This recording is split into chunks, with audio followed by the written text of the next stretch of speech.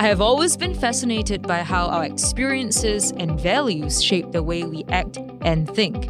It has been, in my experience, that stories of resilience and passion often inspire others and spur action.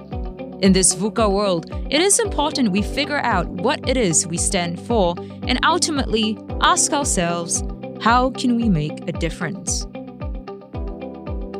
In this episode, I speak with Joelle, CTO and co-founder of Level Up. We discuss the potential of technology in upgrading the way we educate children, making learning enjoyable again. He also shared openly his challenges as an entrepreneur and offers some insight into the world of startups.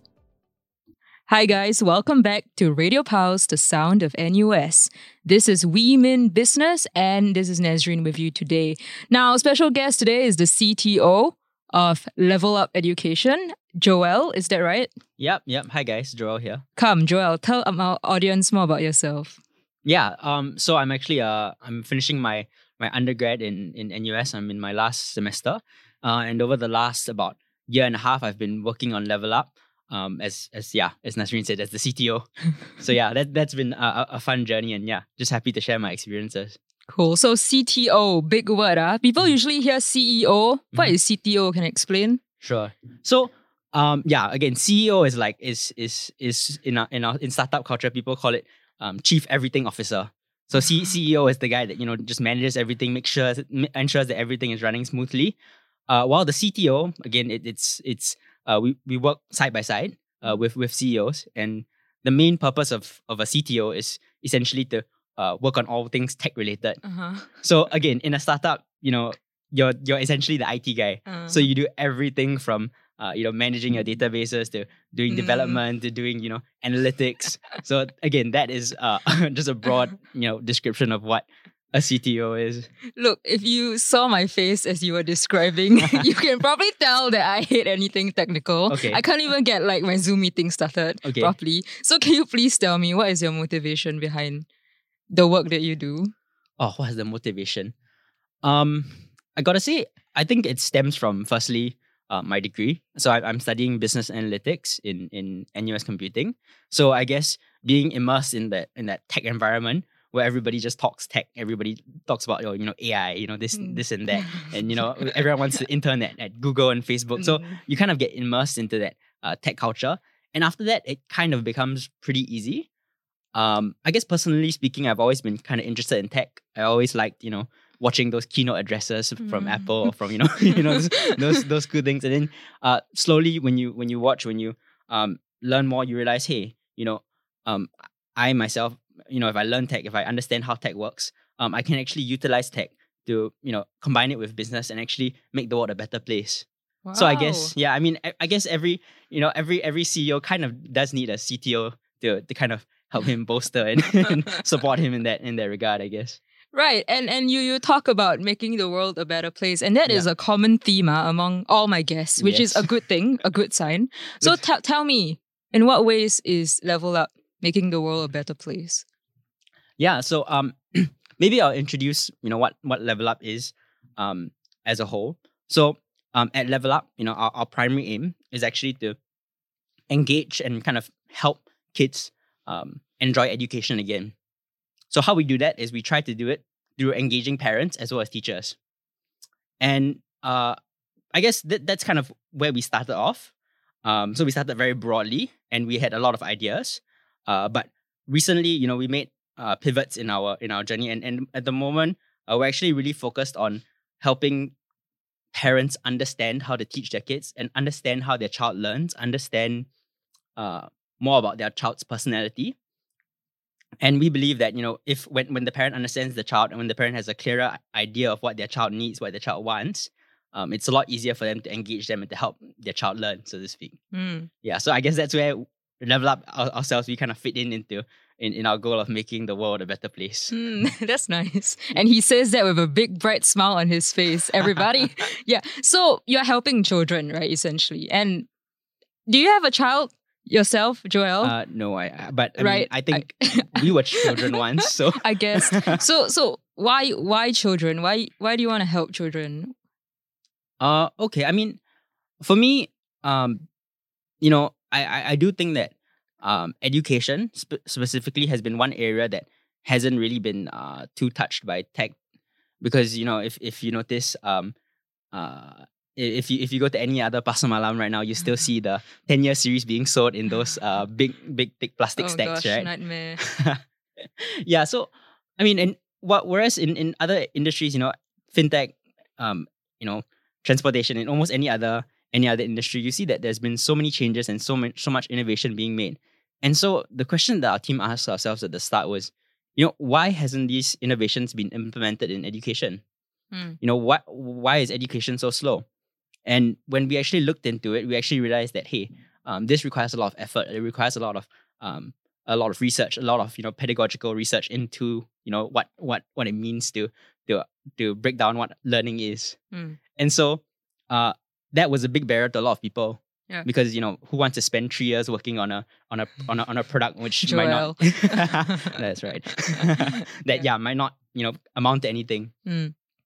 And so I guess that's really one of the reasons that drew me personally to education, because it was really untouched, and because I saw a really good potential to make an impact in it in the area. Right. And just now you said something about who wants to spend 3 years in an industry that would probably amount to nothing. And let's go to that phrase, amount to nothing. How do you know that you've achieved something? I guess when you're looking at startups, a lot of the times people would sell you things like, as people like to say, vanity metrics. So they say, vanity metrics is like, oh, I got into this incubator, I got funded by so and so. I see. Right. But when you actually drill down to the deep of it, I guess when you actually know when you've made it, which at the moment Level Up hasn't made it, let me just be clear, is really when you receive traction, I guess. When there's a actual demand for your product. Right. When people, want to pay money, or people are willing to sacrifice their time, their effort to, learn more about your product or to be engaged with your product. That's, I guess, the boiling point when you've kind of found the right market. Right. But I guess, success is a completely other box of worms that... It's okay, that's why I say achieve something. I didn't say achieve everything. We're getting there. okay. We're getting there. And you talk about your product, right? And people engaging with it. So tell us more about your product and how have people been engaging with it? Sure. So we actually released our first MVP, which is like the minimum viable product. Okay. It's like all the tech terms. It's a very startup-y term. Yeah. So essentially, it's what a minimum viable product is to basically evaluate whether or not your product would be successful if released. So you're really assessing the core contributions of your product in solving a problem. So we released our MVP again early this year. So I think in January this year we actually launched our MVP on psychupeducation.com. So it's one product, we called it PsychUp, and it's actually this psychometric test that we actually adapted with our psychometric team, and as well as some external help from some researchers. And what the test is actually it helps a child engage and understand. It helps a parent understand how a child learns through leading this child on this narrative quiz. So a child can enter this mystical world, meet this magician called Minerva, and it's actually led through this whole experience. Now I want to be a parent. Right? I see. Yeah, it sounds interesting. Yeah, and a parent normally has a lot of things on their plate, right? So how would you convince a potential parent to use your product? So I mean, we've actually had really good traction in posting on Facebook groups. So we've actually been going into, so this is like we call it guerrilla marketing. Sorry, what's Facebook? Facebook? Yeah, what's that? No, I'm kidding. Facebook. Not in the parent generation yet. Guerrilla marketing, yeah. Maybe in 10 years' time you'll be back on I'm Facebook. good. I'm not. That's a road of no return. Okay, tell us about the guerrilla marketing. Yeah. So we go into parent Facebook groups. So they have like, primary one support parent Facebook group, or those kind of Facebook groups, and we actually post our product on it, and we tell people that, oh, this is actually a free limited trial that we're releasing. Okay. And we've actually had really good traction, really good following, got thousands of likes on multiple posts, and so that's kind of when we knew that, oh, we actually might have hit something here. Yeah. And that's that's kind of what That's good. I'm so glad how you we kind hit of something. engage. Yeah, we're glad we hit something too. Yes. And let's talk about hitting things. Let's talk about obstacles Okay. that have been in your way. Mhm. So has there been any like major obstacles that you have hit? Yeah, I guess one of the big things, I guess, that you know, from a personal point of view, I guess, as the tech guy, for me at the start, or maybe through the first 8-9 months, it was very hard for me to let go of the product, so to say. So put it this way, right now we have a pretty sizable team. We have a team of about 15 to 17 people. So on the product end, at the moment I do a lot of project management and I do planning as well as seeing direction of the company. But initially I was the guy who was doing all of the tech things. So I was coding. I was I was really knee deep in all those stuff, and it was really fun.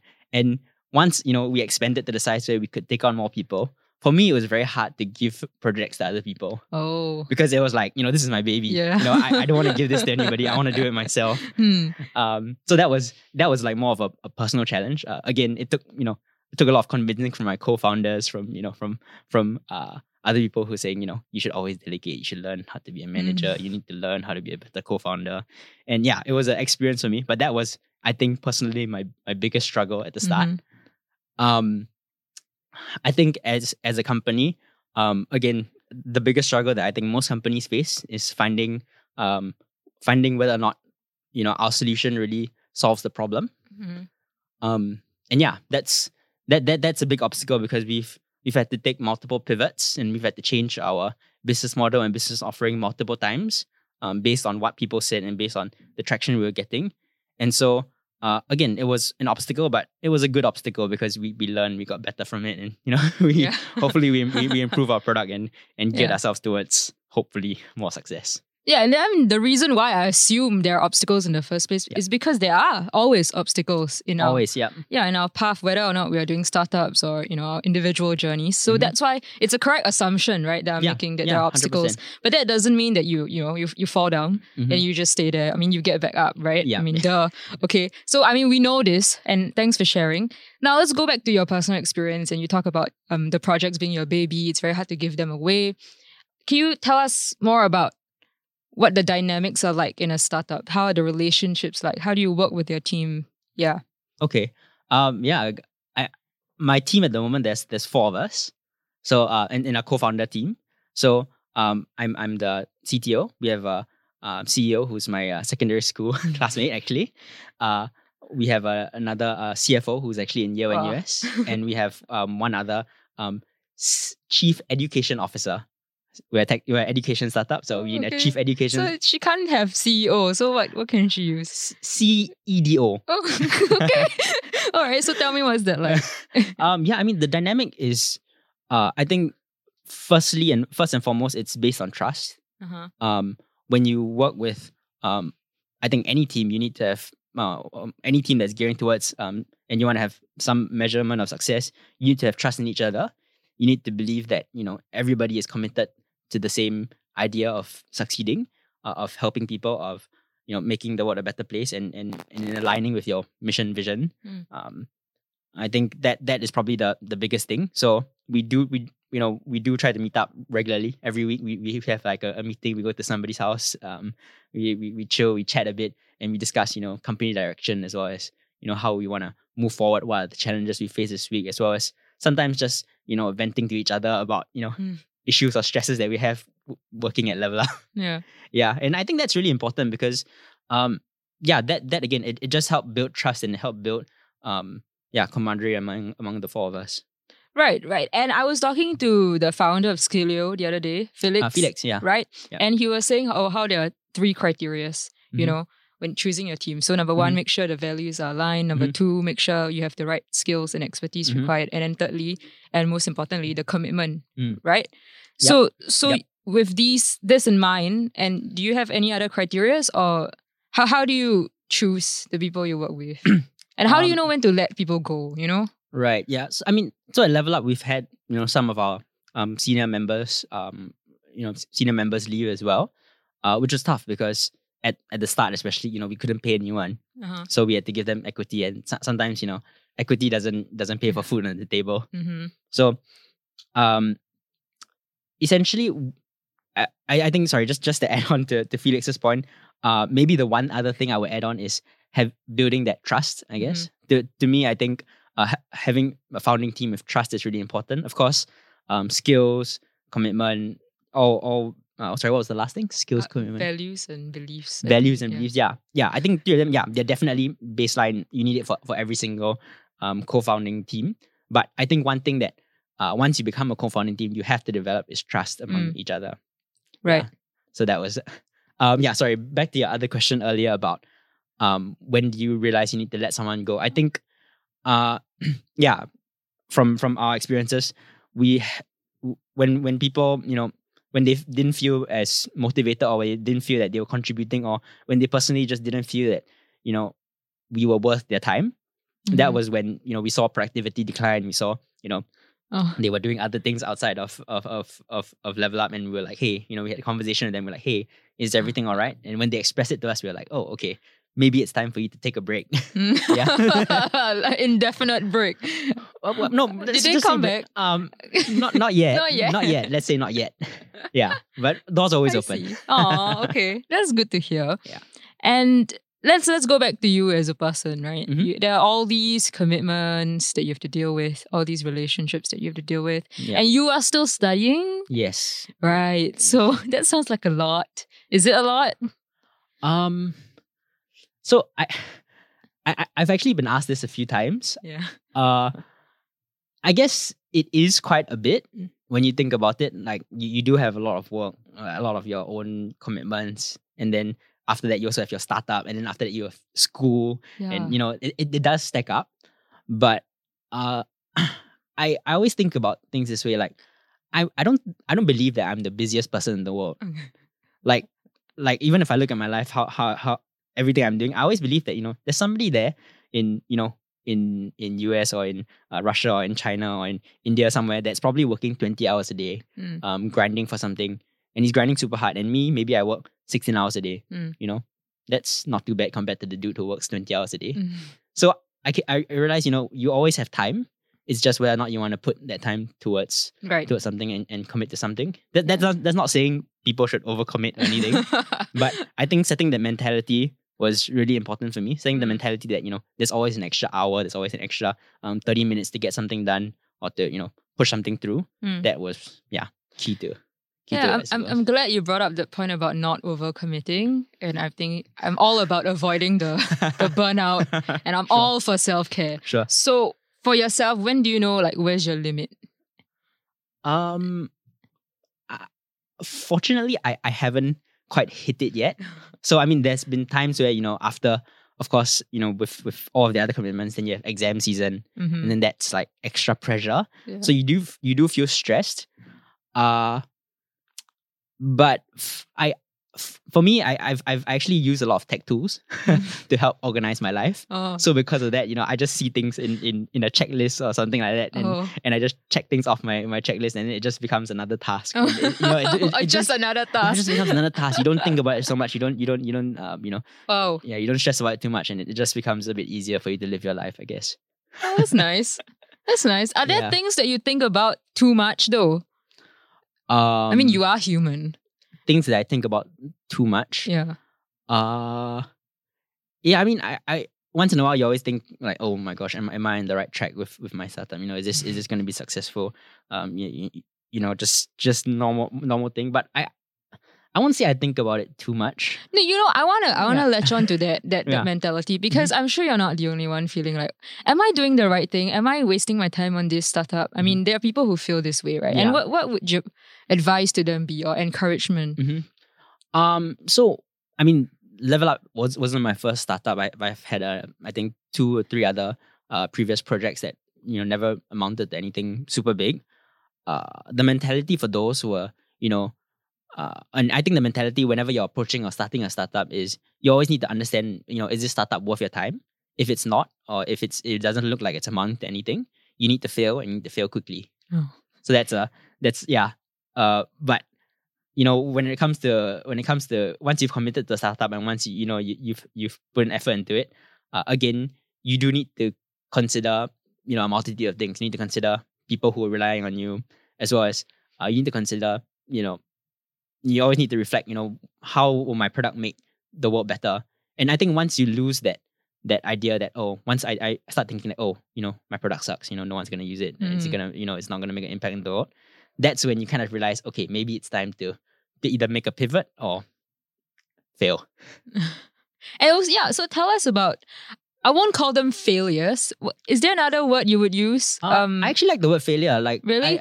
Tell us about that. I like to fail positively, I guess. Because you think about it, if you fail, it's always good to go in the mindset that, okay, if I go into this thing, no matter what, I'm going to learn something from it. Right. I was going to call it learning experience. Okay, learning experience, I guess. Because failure is just one word. So let's stick to that. Sure. Tell us more about your learning experiences and how they have helped, in your current situation. So you mean like previous startup ideas? Yeah. Sure. I think one of my startup ideas was actually I actually joined this incubator called Kickstart. Mm-hmm. It's like it does like student entrepreneurship. So Right. it's based in the UK, but they had a Singapore batch. And one of the ideas we came up with was this we called our startup Xclaim. Uh-huh. So Xclaim. And Okay. we're doing claiming portal kind of thing. Claiming what? So essentially, you after you buy your Starbucks, for example, you need to claim money from somebody, or you need to send money back to the company. Want to claim money from the company. That was the whole idea of it. But one big issue we had was we didn't really validate the market. We didn't really validate whether or not this was a real issue, whether or not people wanted this. We just kind of assumed that hey, who doesn't want money, right? And so we interviewed people. People said, "Oh, we're happy to use it," but companies themselves they weren't willing to onboard us. And so that's when we knew, okay, this wasn't something that we thought of well enough. And even though we did commit, put in a fair amount of effort into this project, it didn't really amount to much because again, we couldn't get any companies on board with us. So I guess for me, when I look back at it, I'm like I think about it pretty fondly. Like I met some pretty cool people, talked to some cool businesses. And yeah, I had a better idea of what they expected, what they wanted from a startup, or what they wanted from outside contractors, so to speak. And yeah, it taught me that once you encounter a lot of I don't know how to say it, a lot of negativity and a lot of people not really engaging with your product, and your customer doesn't believe in your product, that's when you should kind of decide, okay, maybe this isn't the right idea to move forward and to build or to prototype. Right. Yeah. Okay. So what I'm hearing is there are a lot of people that you meet, right, in this line of work. As an entrepreneur, you have a lot of connections and a lot of learning experiences. Yeah. Now, for a newbie who wants to get started but have not had the experience, you mentioned something about incubator. Can you please tell us what an incubator is? Sure. Yeah, sorry if I No, throw it's in okay. a lot of It's startup fine. jargon. Incubators are essentially just they're pretty much like a bunch of guys that come together with the goal of building startups and helping startups succeed. Mhm. Yeah.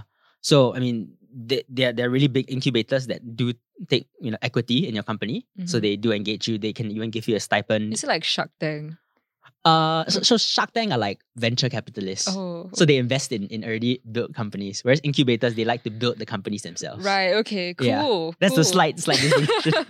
Should make a reality show. So Yeah. if I wanted to, get access to these opportunities and startups, are there any in NUS specifically? Yeah, I think NUS, there's of course the NOC program. Uh-huh. I think Felix was actually my batch for in the NOC program. Tell us more about the program. Yeah, so it's like a sort of internship / entrepreneurship opening of eyes, so to speak. So you don't need a project, you don't need anything when you sign up for it. I guess what you do need when you start is just to have passion for entrepreneurship, to be open-minded, and to have the ability and the willingness to grind towards making a startup successful. Mm-hmm. And Yeah, so sorry, had a It's mind okay. block there. Yeah, so NOC it's just this internship where you can join in with a startup or a venture capital firm, and what they'll do is they'll teach you, guide you, and along the way, it's not just about the internship. I guess internship is one thing. The main thing is also you do like concurrent courses. So you do like ideate, you do learn all the startup practices, so to speak. So it kind of does start and gives you that bump on your entrepreneurship journey. Yeah. Cool. Are there any other opportunities? I do think that in NUS they have the NUS Entrepreneurship Society. So they do offer a few courses, crash courses. Right. And sorry, I said crash courses. No, it's crash fine. courses. I get that too. It's okay.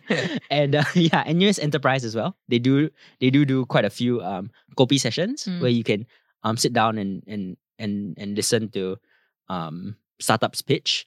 But I think for a student, or especially for those more tech inclined, I would suggest trying to go out for hackathons. Right. What's that?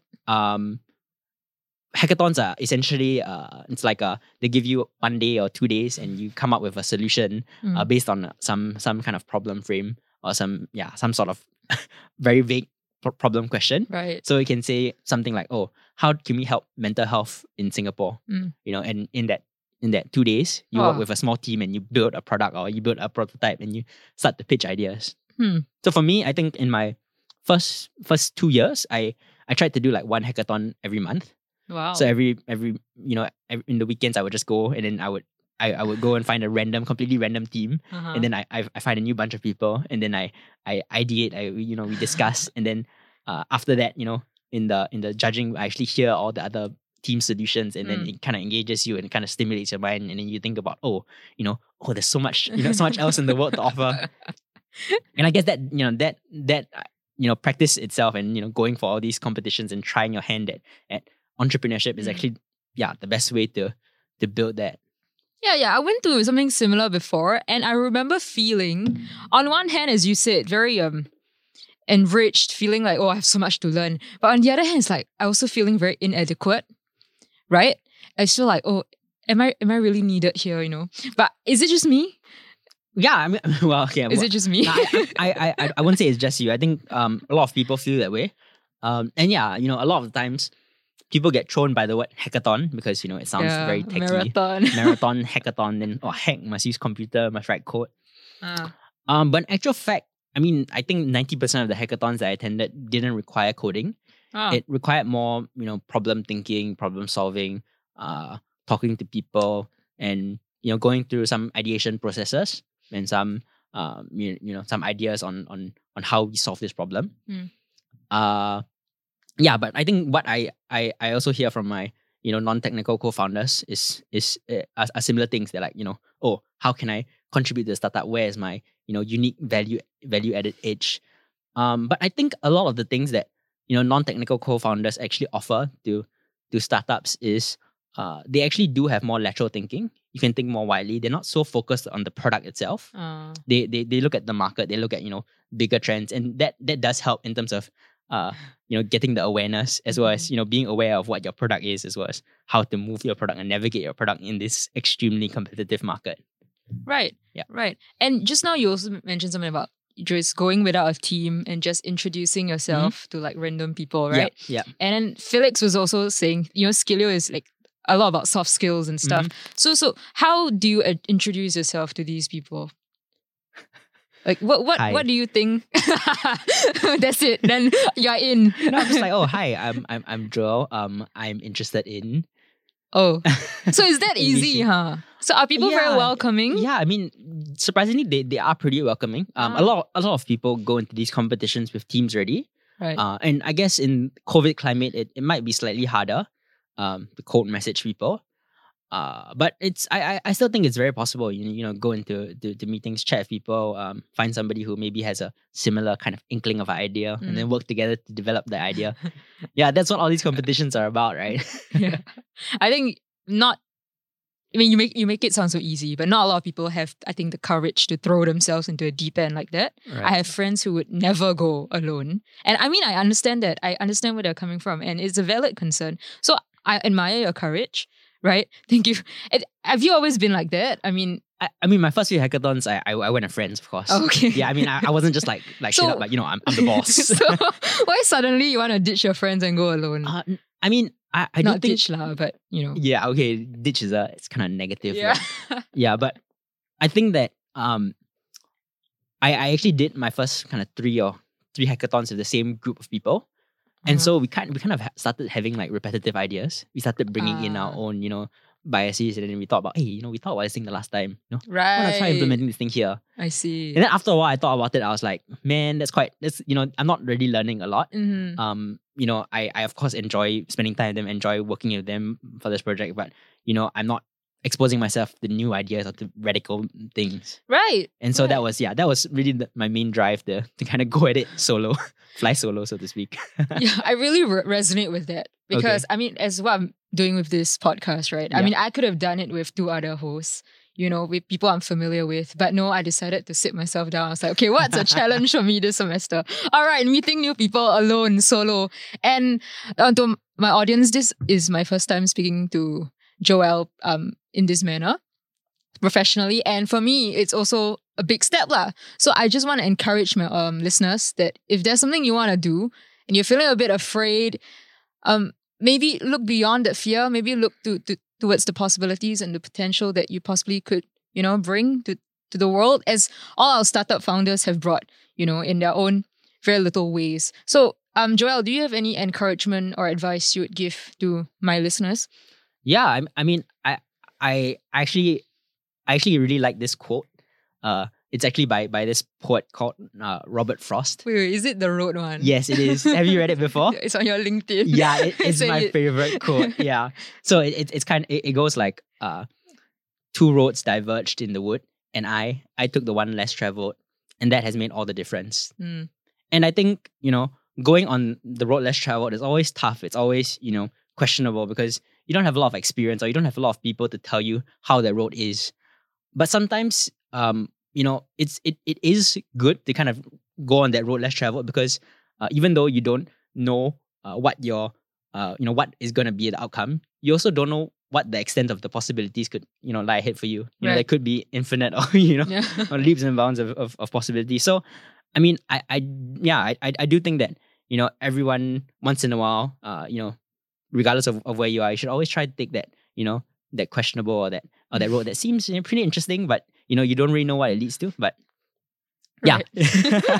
Yeah, thank you for is that that. good advice? I don't know. We'll see. I'll have my listeners comment. Okay. Yeah.